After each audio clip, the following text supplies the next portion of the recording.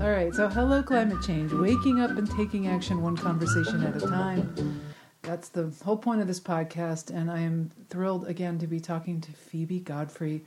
I mean, the thing that strikes me as the tagline for you that is so relevant to this is that you're teaching the sociology of climate change. Mm-hmm. Is it the University of Connecticut now, It is, right? yeah. So, I mean, when did we last talk? A year ago, maybe? I think about a year ago. Yeah. And I teach society and climate change in the fall, and then in the spring, starting on Wednesday, I teach sustainable societies. Wow. So it's basically a year-long course, although students don't have to take both parts. Yeah. But I conceptualize them as a two-part overlapping theme. And you were saying to me as I was setting up the mics, and I want people to know that you're working on a edited book of. Why don't you explain it? So this would be an edited book of social theory writings or writings on social theory from which you extract small segments, as well as writings on the environment. But that sounds very small scale, like the environment. It's more placing the social theory pieces in a philosophical context in terms of how have humans come to think about their relationship with the environment, with themselves. What does it mean to be human? So there's a piece from the Old Testament. There's a piece from the Epic of Gilgamesh. There's a piece from Ovid's Metamorphoses, and then a reading from Karl Marx, or a reading from Foucault, or various people who normally get read in a undergraduate social theory and a graduate social theory class.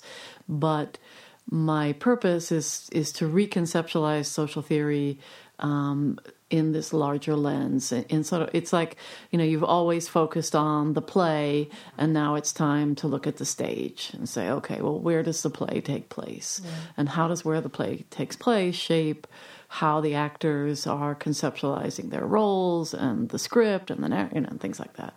Mm-hmm. So the book will be called Social Theory for the Anthropocene, and it's going to come out in 2018 in the spring. So, and can you explain Anthropocene for those of us who are not? So the Anthropocene is the new term that gets used to talk about the age of human dominance over nature.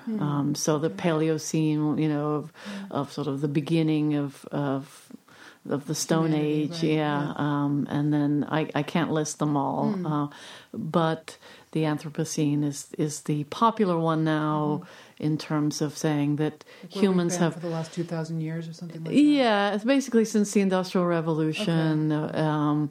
And although climate change is a very long-scale, time-based relationship between humans and the environment. We have we have an idea that it's just happening. It's new, and it's and humans have been altering the environment, and playing their role in exterminating species and other species. Mm-hmm. Things like most species that have ever existed are extinct. Right. But we have a very small-scale view. But the Anthropocene is this idea that we are now shaping nature, although, as Naomi Klein in her movie This Changes Everything argues, and as many others have argued, nature will react back, or is reacting back, and will not be dominated by us, because we ourselves are inseparable. Right. Yeah, exactly. And it's sort of like that feeling when you're in your most youthful, and you're feeling really fit, and you're feeling so like you could conquer the world, and then you trip and fall on your face, and your body completely falls to pieces. Yeah.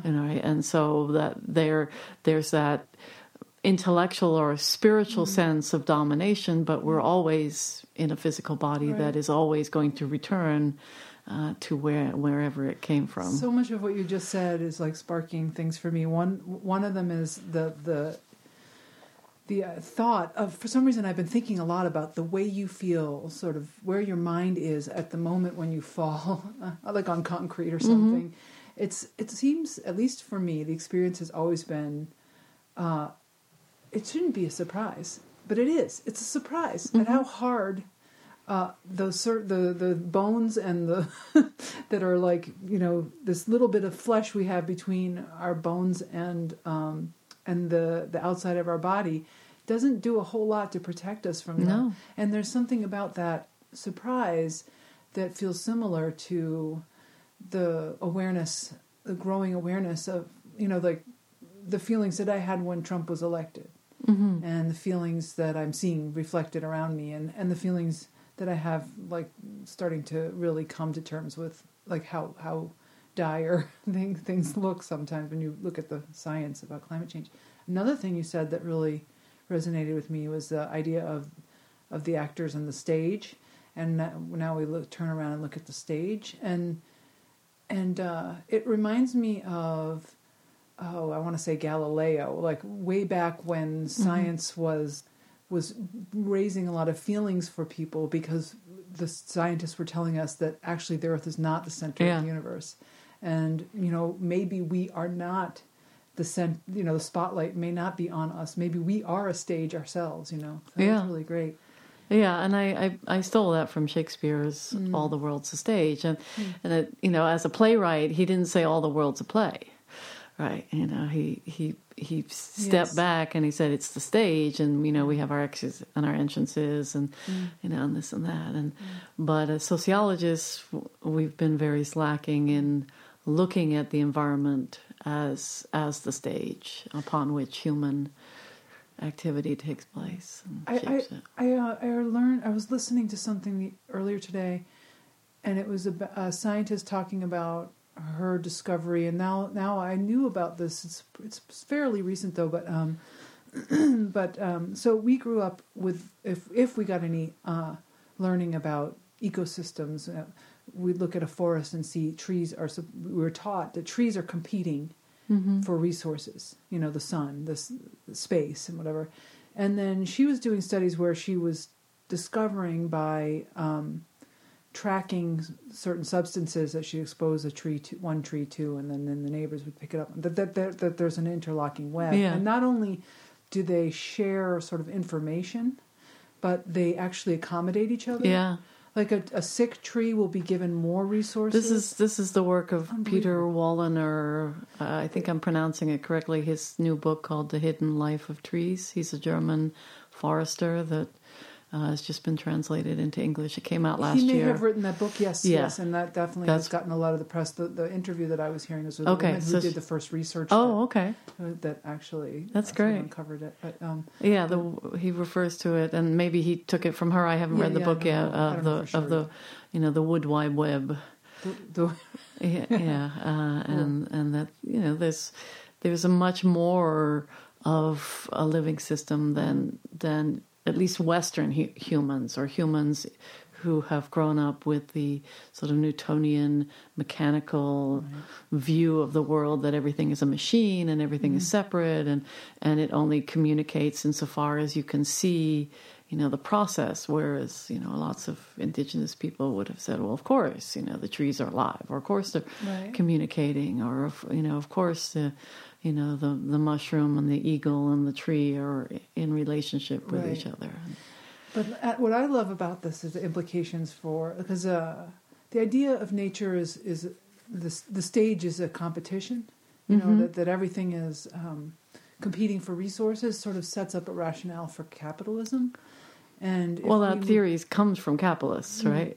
I mean, I hadn't thought about that, but yeah. That idea that, evolution is always about, competition as opposed to cooperation. A lot of that is, that's the lens through which Darwin was looking at the world, or through which, your social point of reference, right? So that competition is, as you said, it's a capitalist model. And so those raised in that economic model look at nature and go, well, they must be the same, right? Those raised in a cooperative model will look at, nature and say, well, of course it's cooperative. And, and I think it's both. certainly species compete, but they also, greatly cooperate with each other. Otherwise, everybody's somebody else's food. Right. And in many ways, that's a form of cooperation, even if you're not voluntarily being eaten. Your existence allows that other species to exist, that allows that other species to exist, that allows that other species. And then there's also the part of it that we deny that has to do with our waste and our decay. Like that we are actually could be part of an ecosystem to the point of our dead bodies supplying food to what do you call those creatures that eat that stuff? Like the mycelia or something. Oh, okay. I was thinking like ravens and or those. Yeah. There's a Japanese woman who's designed a death suit, and it has mushroom spores in it. Of this, and you can put it on a corpse, and they'll just munch away. And personally, I want one, because the whole idea of embalming is very much like you were saying, that denial of who we really are, right? That we really are living matter. That eventually, and even now, 99% of what you call you is actually other creatures that are living in you, and we find that very offensive, and germs and bugs, and and it's like I find it very comforting. I do too. You are an ecosystem, and that you're not separate. I think of myself like my consciousness is a and let me just back off for 1 second and just say we have taken a deep dive quick. So let me just I will continue what I was going to say, but I want to say now, just for people listening and wanting to like get a foothold on like where is this conversation going, I definitely want to ask you about, I guess, sort of an update. It's been another year that you've been teaching these classes, and how's it going, and what are you thinking, and where's the like sort of learning edge for you? And then also I want to follow up on the book that you're working on, and whatever little nuggets you could share from doing the research to put that together. And I lost my train. I was going to say that I see my consciousness as a committee of all the parts of me, all feeding into the decisions about what I decide to eat and when I decide to sleep and what I feel emotionally and how I respond to the stimuli around me.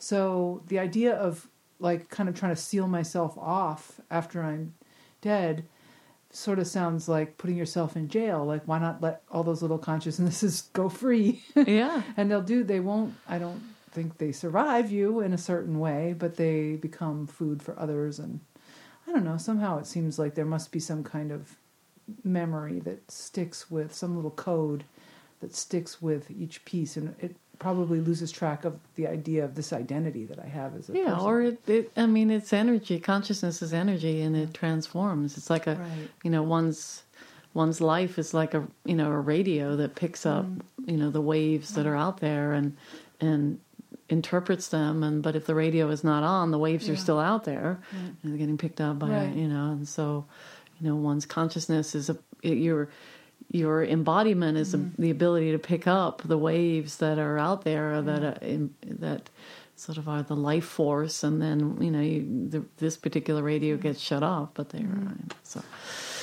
so in terms of situating ourselves, where am I a year later? Well, like I said in the beginning, I just taught in the fall my 4th Society and Climate Change class. I've been teaching it for 4 years now. And I think it was my most successful in terms of I threw out the research paper. And normally this class is what we refer to as a W course, which means it's writing intensive. And UConn students have to have, and most college students, probably those at your school, a certain number of courses that are targeted on being able to write in an academic way. Right. I had my students write, and I had them do a lot of analysis and thinking and this and that. But I got rid of the individual aspect. It's not that they don't do any writing; they do personal journals, but I had them work in groups, and they had to actually do something outside of the classroom. And when I say they had to, it was an option, and everybody except one student chose the option. Then the student who didn't said he was too busy, which is fine. But they came up with some wonderful things, and I used the severity of climate change as the rationale that I offered them. I said, this is too important of an issue to have you just write papers that only I read. There's a need for the public, and we did a lot on climate change denial, and we looked a lot at Donald Trump, and we looked at, sort of the dark money of the Koch brothers and how much has gone on to try to scramble the issue and make people question, the data and this, that, and the other. So they selected ways to get the information out to the larger community. So I had 2 students go to Manchester High School and do a presentation with students there, and then their paper was writing about the decisions that they made, how they taught their class, why they taught it the way they did, how the students reacted, how did that link to the research that we were doing in class. I had 2 students do an animation for kids that is now on YouTube.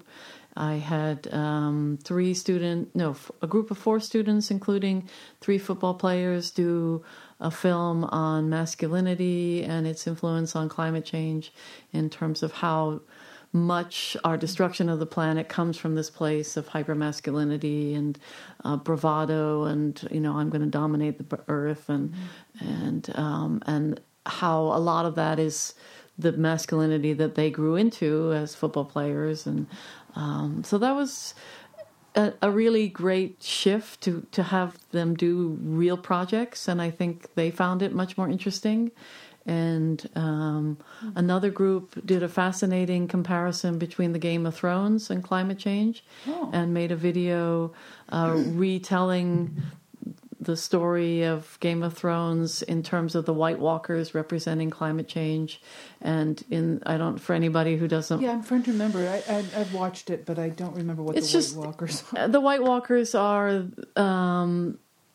beyond the wall in the north, right. And they are already cold. Dead. They're dead people. They're the dead ones. Yeah, they're the dead ones. And so as the sort of quest for zombies. power goes on, people are fighting against each other rather than recognizing they have a common enemy that they should unite against. And so there was a lot of really interesting parallels that they came up with. And so the idea was to, like I said, for them to take the concept of climate change out of the classroom and apply it in ways that they found interesting. And all of these they chose, I didn't say, you go here and you do that. And so that made it more enjoyable for me as well, because it's like working with people who are doing projects and who get excited because it's something that they're interested about, and they're communicating with teachers, and they're going to school visits, and they're doing interviews, and they're so that was great, and I plan to continue doing that. I mean, the term largely held is service learning, right? And I decided to redefine service learning a little more loosely, because service learning generally, the model is placing a student or a group of students at a nonprofit, or and they work for that nonprofit, versus this definition was that they are serving the larger community because their work involves people outside of the classroom. Well, and they're designing their own, and that's the sociology piece, right? They're designing their own approach to how to communicate something that they feel strongly about. Yeah. And that's... that feels, when I hear the idea of a class on sociology of climate change, that feels like, oh yes, this is exactly what we need. When I was talking to David Clark, I was telling you, my last episode was with the president of the Weather Channel, he was talking about how it looks to him like there's something like 80 or 85% of the people who get it and don't deny the science, but don't understand how bad it is, and don't understand and aren't engaged in sort of what needs to happen. And that's where the sociology comes in, right? Yeah. So yeah, and I mean, as the motto of your show, one conversation at a time, or one student project at a time, and and having them put their stuff on YouTube, or create blogs, or do things that are not relying anymore on hierarchical forms of communication, right? That students can directly influence a large audience of people with what before was just a little school project. Right. I mean, a little school project can become a viral YouTube video. right. And this has completely changed for me, the whole concept of education. Wow. Right? That we, need to break open how we have our students show us their work, right? And redefine, well, what is academic work? And give much more validity to the experiential part. Wow. Now, if I wasn't about to start teaching my web design and motion graphics class in 2 days, that probably would have impacted my syllabus. Just that idea right there. It would be great to be able to take on this topic in the context of a graphic design curriculum as well. Yeah. So, Well, maybe you can suggest that as a project topic, right? I assume they do some kind of projects. yeah, I have to think it through how I would make it work, but Yeah. I will. I will definitely think about that. Yeah. Okay, so let's talk about the what you're getting from the work you're doing on this book. So, what am I getting intellectually? Yes, exactly. It's a great way of showing how my own mind works, and I am a very eclectic person, so I like a little bit of this, a little bit of that, and this particular book, like the 2 books that I edited before, that I'd mentioned when I was on the show with you, the global crisis of climate change, race, class, and gender, and emergent possibilities for global sustainability, race, class, and gender, that are edited volumes that have academics and activists and artists and poets and playwrights and things like that. This book will also have poems and some imagery and writings, like I said, as different as something from Ovid's Metamorphoses all the way to, Judith Butler, who writes on gender performativity and sexuality and things like that. And the idea is that, students, I think, need to have more correlation between ideas, right? Even if you just look at the way we organize majors, it's completely insane to have somebody focus on economics and know nothing about the environment, or have somebody focus on psychology and know nothing about the arts, or have somebody do an art degree and know nothing, about biology and what aesthetics in many ways. What I would argue, it has to have a biological component. All humans have developed forms of art. In fact, that's how we come to define our species as distinct from our earlier ancestors, right? When we began, painting caves, and when we began, sort of reflecting on, how we want things to appear, right? Modifying our bodies and wearing jewelry or doing tattooing or things like that. And so, we create the very insanity through the school system, and obviously the liberal arts is the idea that you get a little bit of this, you get a little bit of that. But I think in those classes, professors fail to show students those connections, that, okay, you're going to take a women's studies class, but what this is really about, it's not just about women. This is really about, food production. This is really about how economics. This is really about everything to do with our history as humans. This is really about, right? And weaving in those other threads. So no matter what major they're in, that they could find a connection. I mean, I have a lot of students. I actually just taught sociology of education, and they were complaining about, the gen eds, which are the general requirements.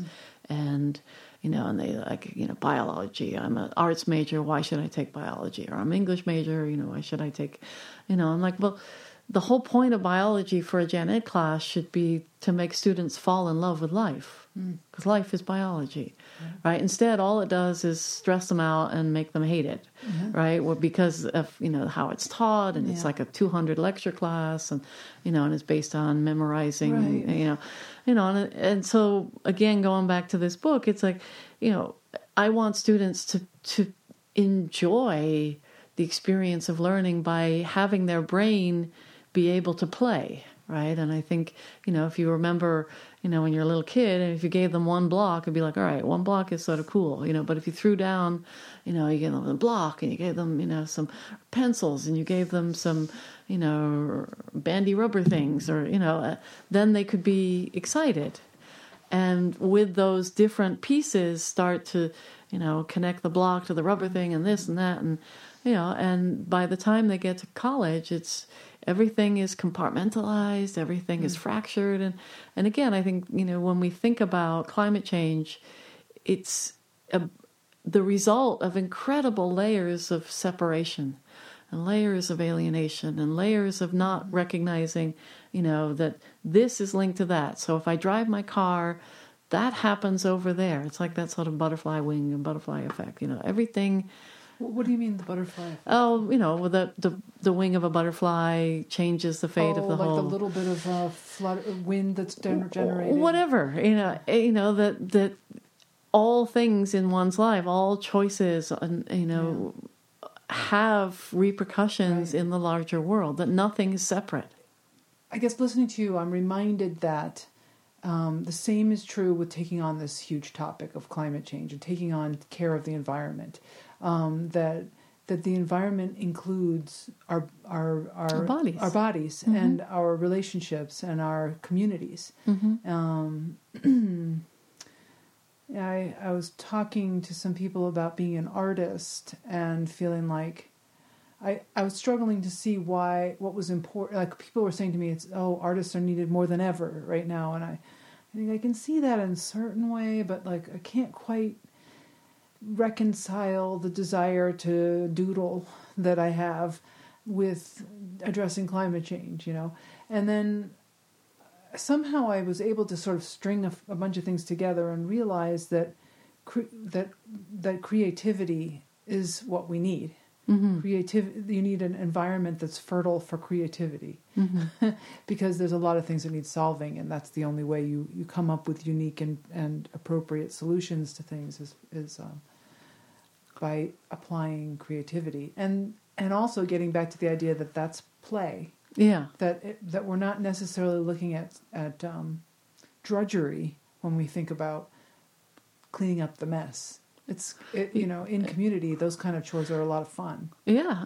I just watched Naomi Klein's This Changes Everything. And at the end, she said, climate change may be the best opportunity we've ever had to create the world that we claim we want when we use words like democracy and freedom and justice for all and liberty and integrity and all of those highfalutin words that, bring out, in simple terms, the best of humanity.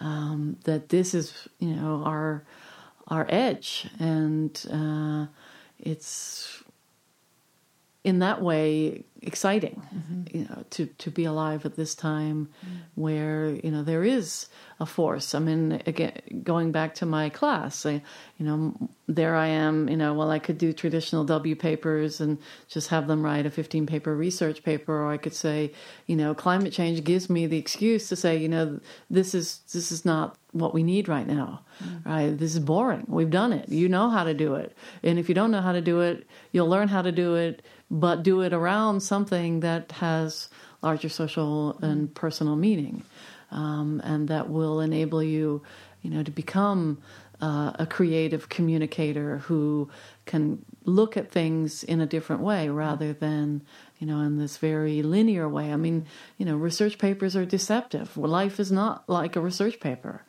Or any, where you start with an idea and you're able to take it to a rational or logical conclusion.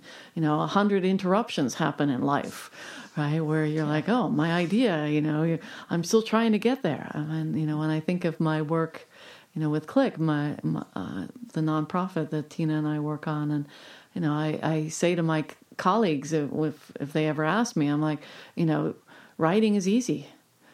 Comparatively speaking, right? And I know, for a lot of people, there's a lot of anxiety around writing, and we, but part of that, when you sit down at your desk or at your computer or with your little notebook, it's like you are in total control of that world, and right.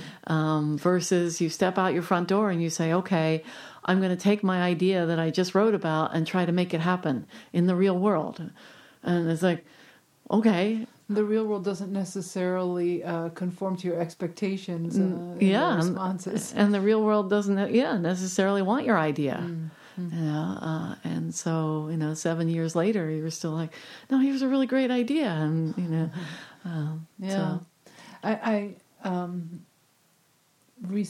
right after the election, I had a conversation or two with people about our feelings about it. And everybody was sort of, at least in our community and the people that you and I mostly interact with, were very devastated by the result. But the conversations didn't necessarily go well, especially with men who wanted to, in the context of being unhappy about Trump being president, wanted to say they were also. But they were happy it wasn't Hillary. It was sort of, I knew where they were coming from, but there was sexism in it, and there wasn't really room for these were really the only choices we were presented. That is a travesty, and that there couldn't be any room for that to be something to feel sad about, that we didn't get our first female president at that time. So anyway, the point that I'm trying to make, because it seems like I've taken a detour, is that those conversations did not go as I expected. And I had to walk away from them and think through what I had said and what I had expected, in terms of there being room for everyone to say how they felt about it. Yeah. Like the guy saying, oh, I'm not sad it wasn't Hillary. And I said, well, I am. And they sort of jumped down my throat about how wrong I was to feel sad that it wasn't Hillary. I was like, no, you had room for your... And then I realized, I was assuming we were all talking about our feelings, that this wasn't like a punditry conversation, or, just the way men are taught to process emotions. It's different than the way I was given space to. So it was very interesting. So it reinforced for me the importance of engaging with people. And I found myself thinking one project that I would like to see happen is, maybe it's already happening. Maybe if anyone hears this and likes the idea and wants to run with it, please do. I will be so glad. But is to start setting up forums for people who voted on opposite sides or, divergent sides of the aisle, to be able to talk to each other. Yeah. And even like Facebook groups, whatever, and just have a place where there could be the simplest rules, that kindness. You can share your ideas, but but if the only thing that's not allowed is anything that's unkind. Yeah, it's nice that you say that, because I've been thinking the same thing. And again, as you know, we have the nonprofit Click, and we have space there. And then last winter, I taught a class on the sociology of food that was part of our mural project that we got funded by the Connecticut Department of the Arts. And this year, I keep thinking, you know, I want to maybe I'll do a class on climate change. And part of me is like, the people who will come will know a lot of, you know, of the content, or at least the approach. And then I was thinking, you know, what would be really great is, you know, to bring people together who don't talk and who don't have the same language or frame of reference. And I was like, well, how could you get those people, you know, to show up, and not to categorize everybody as those people, but people who, you know, are not part of, like you said, this community as generally liberal, progressive, probably more educated, or not, but, you know, certainly quite a few of us are educated, and, you know, and ascribe to basic ideas around, you know, wanting a sustainability and believing in you know, collective action and things like that.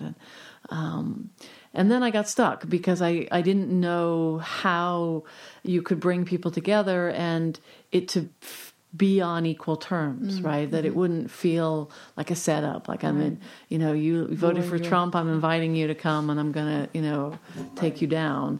And, you know, and part of that, you know, is my objective in class. I mean, I'm very clear. The point of my class is to change how you think, you know, and if you don't want to change how you think, don't take this class, you know, stay home, watch TV, you know, like why would you pay to take a class and end up thinking exactly the way you thought in the beginning, you know? So you'd want people, you know, and I guess, you know, if students didn't have to be there, a lot of them be like, I don't want to change how I think. I like how I think, you know, but you know, so you'd have to have a way that people would be choosing to possibly be transformed, or, you know, but still allow for them to have a different perspective. Right. And so the thing that appeals to me about the Facebook idea is that this can be a moderated forum, that anybody's tempers run high. It's very simple to control for that in a way that you couldn't in a room. Yeah, I don't think, I mean, I read comments. I'm not really on Facebook, but if I read an interesting article, I'll read things that people post underneath. And, you know, and you do need a way that there is somebody who's going to hold up a mirror, who's going to invite people to, you know, it's like the idea of, you know,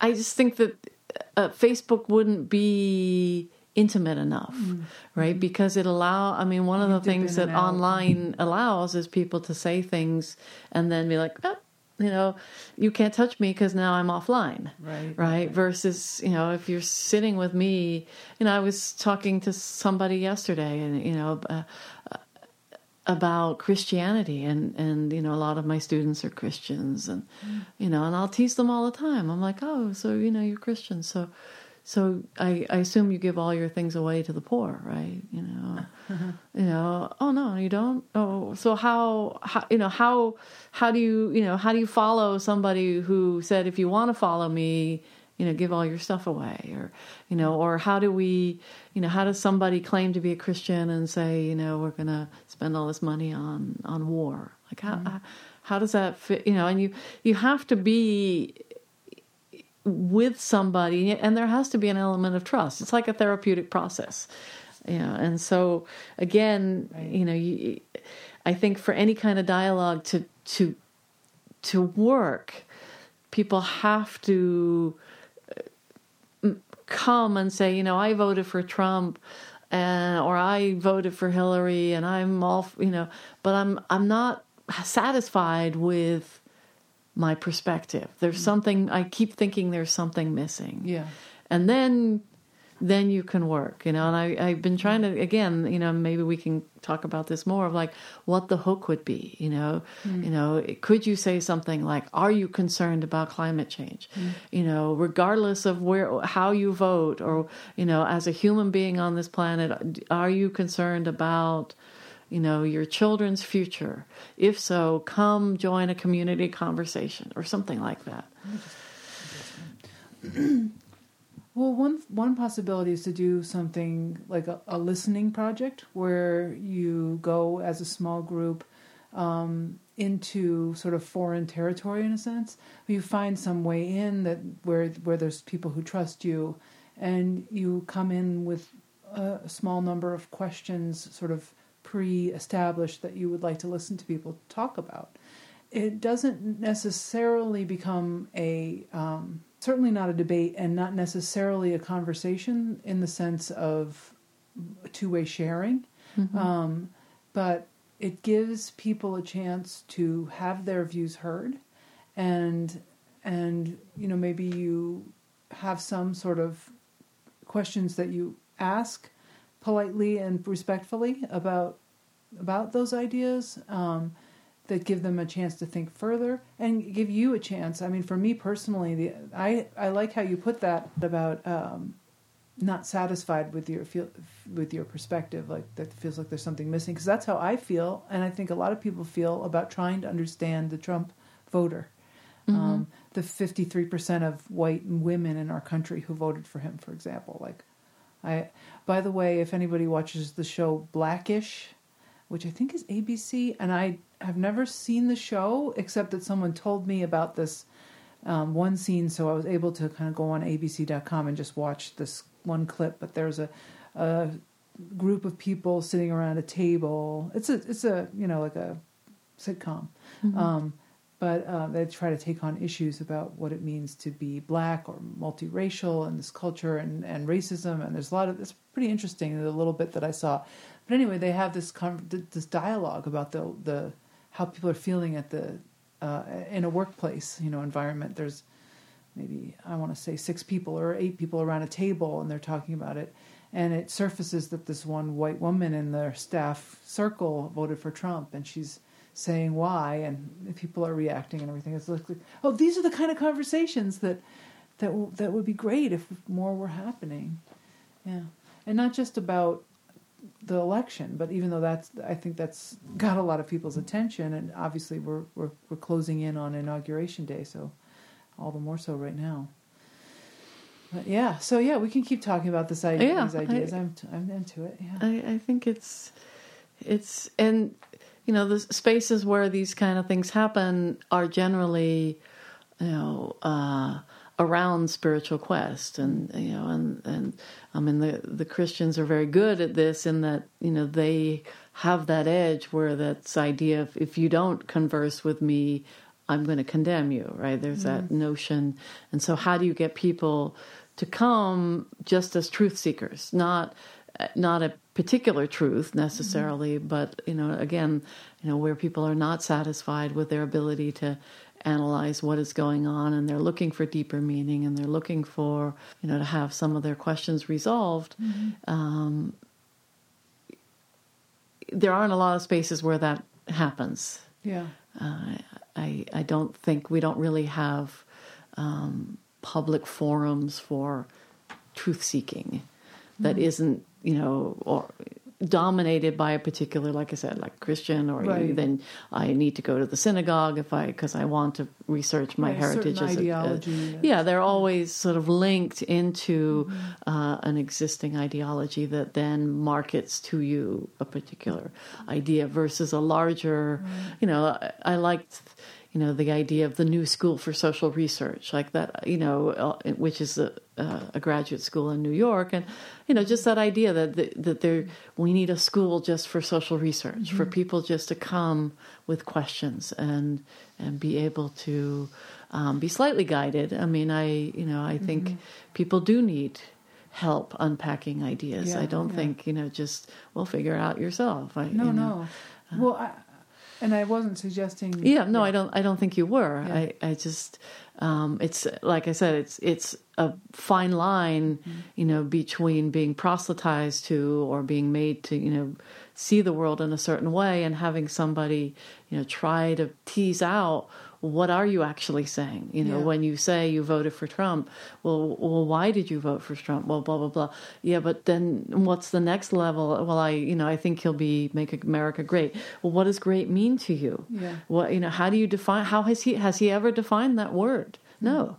Well, if he's never defined the word, right, and you have no idea what he means by great, how can you then trust that he's going to have the same meaning of great that you have? Right? And things like that then, are very simple to do with people. It's sort of like a therapeutic process where you just, and it invites people to a deeper level of thinking than their everyday. Because we assume that we all know what great means. Mm-hmm. But I'm sure your version of great, would be totally different than somebody who voted for Donald Trump. I think the direction that I would imagine the conversation going that would be most, I don't know, useful to me or to the person talking, depending on their orientation to politics, is to hear what's not great for them. To hear about their lives and what is mm-hmm. driving, because I think it could be very easy to feel like you're in a debate if you're asked certain questions, and then you kind of get frozen up into a defensive posture. So that's just a thought. But I have this theory. Let's see. Do we have time for this? Okay, we can take this on a little bit. I've had this idea for many years, and I've pretty much not talked about it because every time I've tried, it seemed like whoever I was talking to thought it was so far-fetched and impossible that they couldn't see any point in talking about it. And maybe that's. Are you vetting universal. Your idea on me? Yeah, I'm going to try it out on you. So it's not really meant as a practical proposal. I don't think we're evolved enough for this idea, but I like the idea of us evolving into it as a human species, I suppose. But I was thinking about our system of how we share resources, and I was thinking about what if we came to a point in human evolution where we evolved past, where we decided that it's actually wrong to sell things, like everything mm-hmm. needs to be given freely. And what would that mean? To make a world like that work where everything had to be given, that everything is free, quote unquote. Mm-hmm.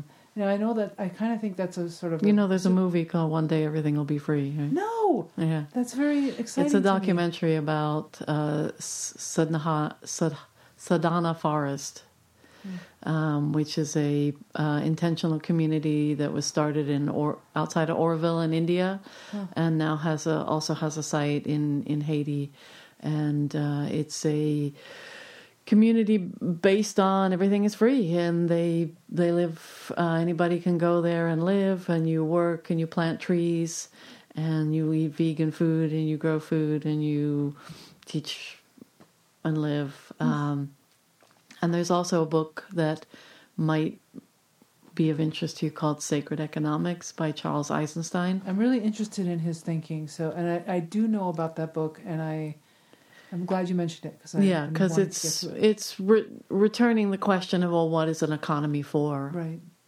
And if it's not to serve meeting the needs of the members of a community, then why have it? Right. And the idea, he begins with I forget who the quote is from, but it starts off, your life is a gift, and the purpose of your life is to find out how to give the gift back.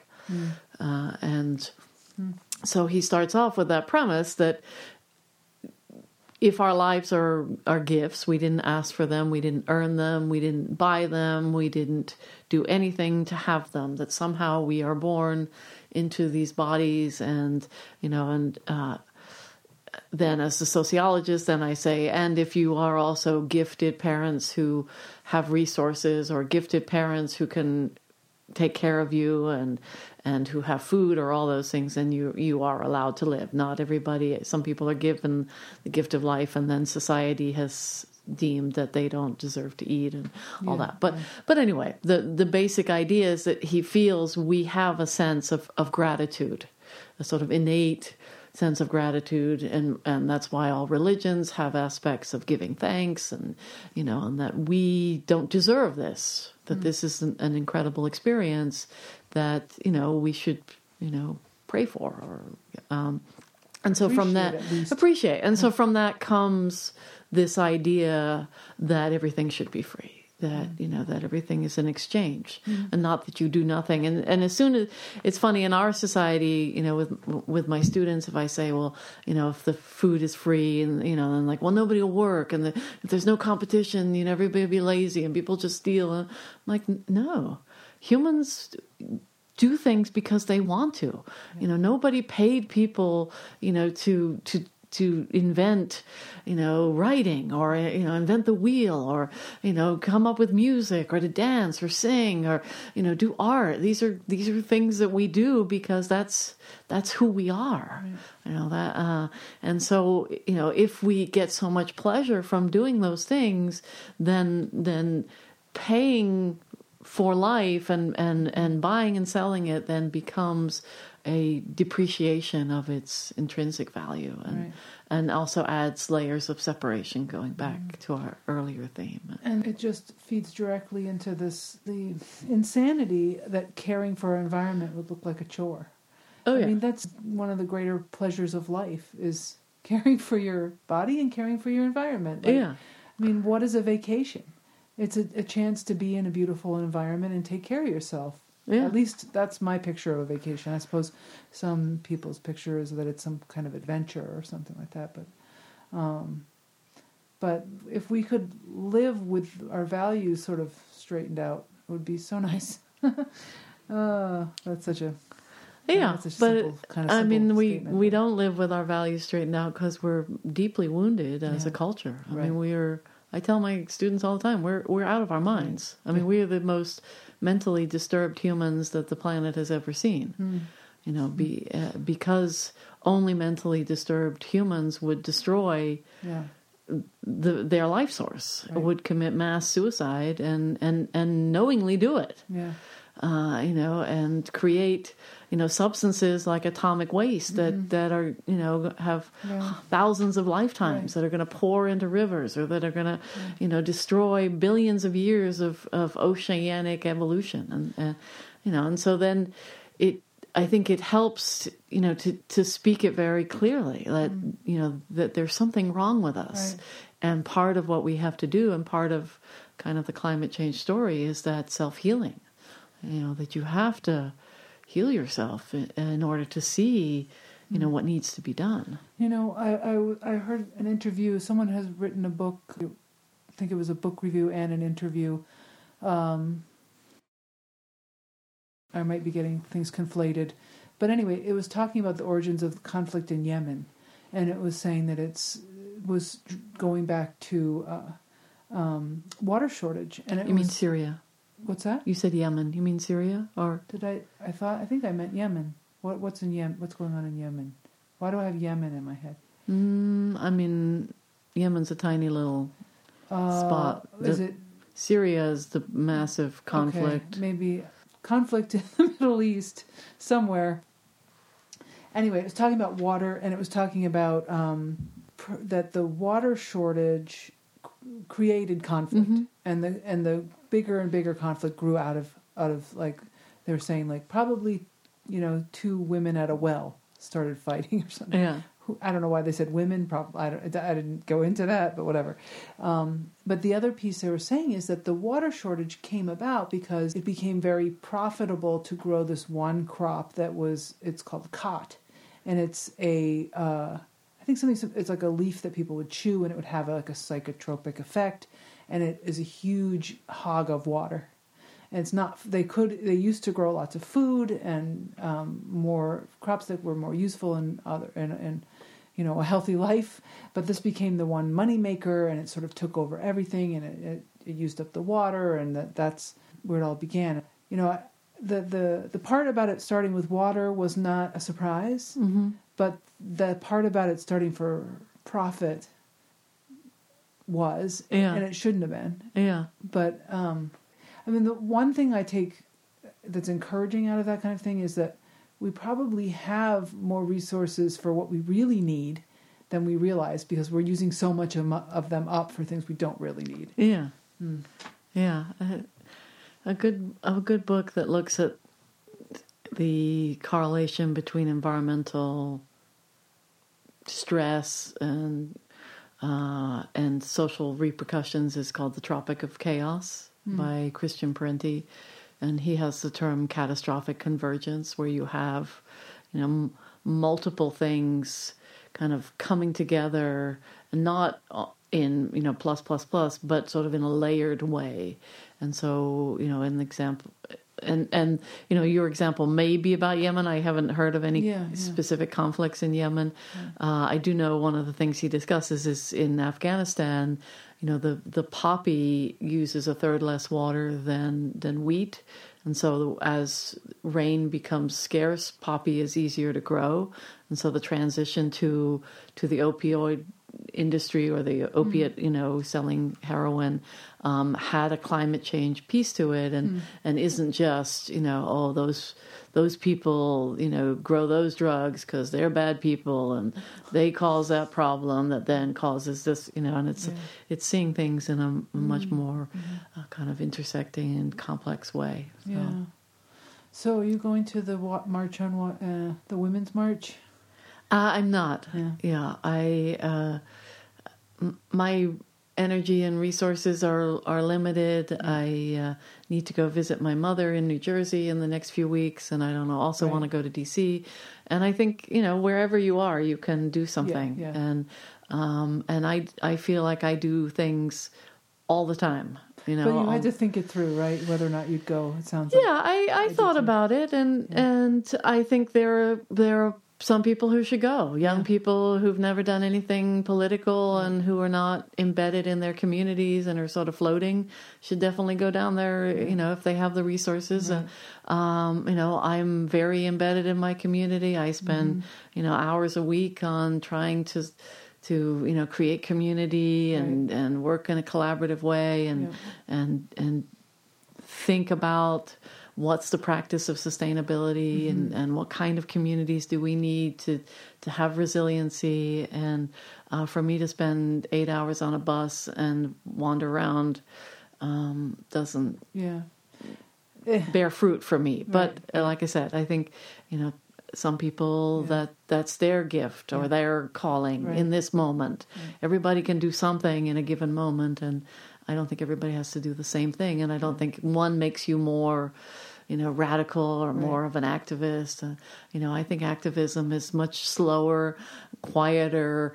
It's like, the hare versus the turtle. It's just like, the slow, everyday drudgery of just trying, to put ideas into practice versus, the poof of, part of a walk.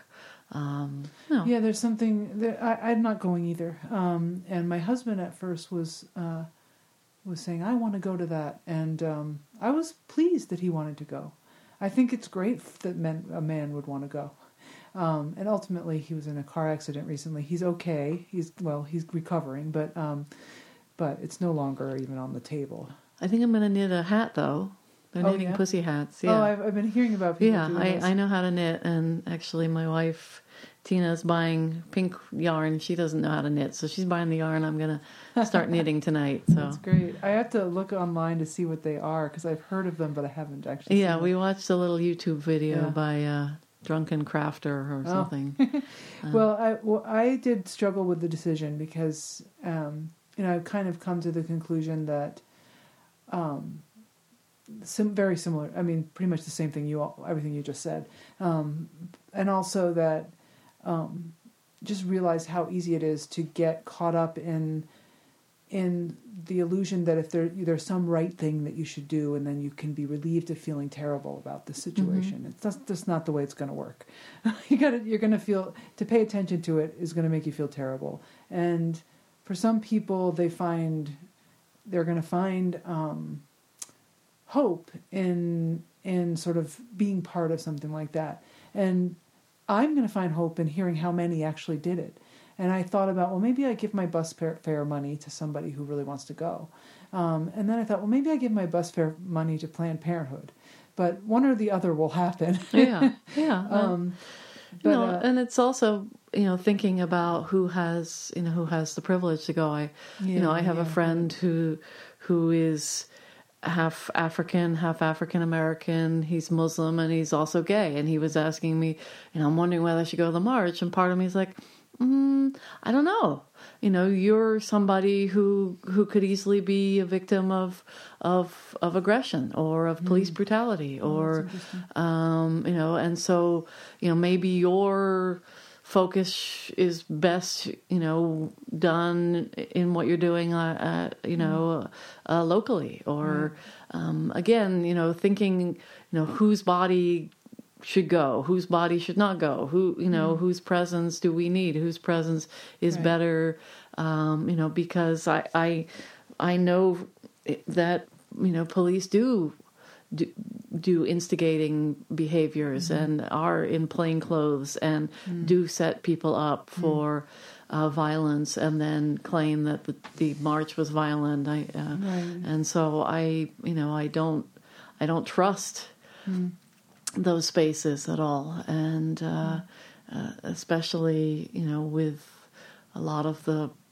increased surveillance abilities that they now have. So again, I think people should think about who they are, and what they bring, and what they want to accomplish, and if they go, come home and keep going. Exactly. Keep doing it. Yeah. Perfect. Thank you so much. Oh, you're welcome. It's been awesome as usual. We've been all over the place. This is good. You never know where an hour will take us. So yeah. I appreciate it a lot, and I look forward to the next one and whatever we do next. Great. And let me just say, just as a little quickie thing, so in the previous conversation with Phoebe, we did talk about the nonprofit Click, and I will link that in the show notes. I will put in the names of the books that you mentioned as well. So if anyone wants to find them besides me, they'll have an easy access. So go to hellocc.info to get all the podcasts and the show notes. All right. Thanks. Great. Again. Well, thank you. Thanks for listening.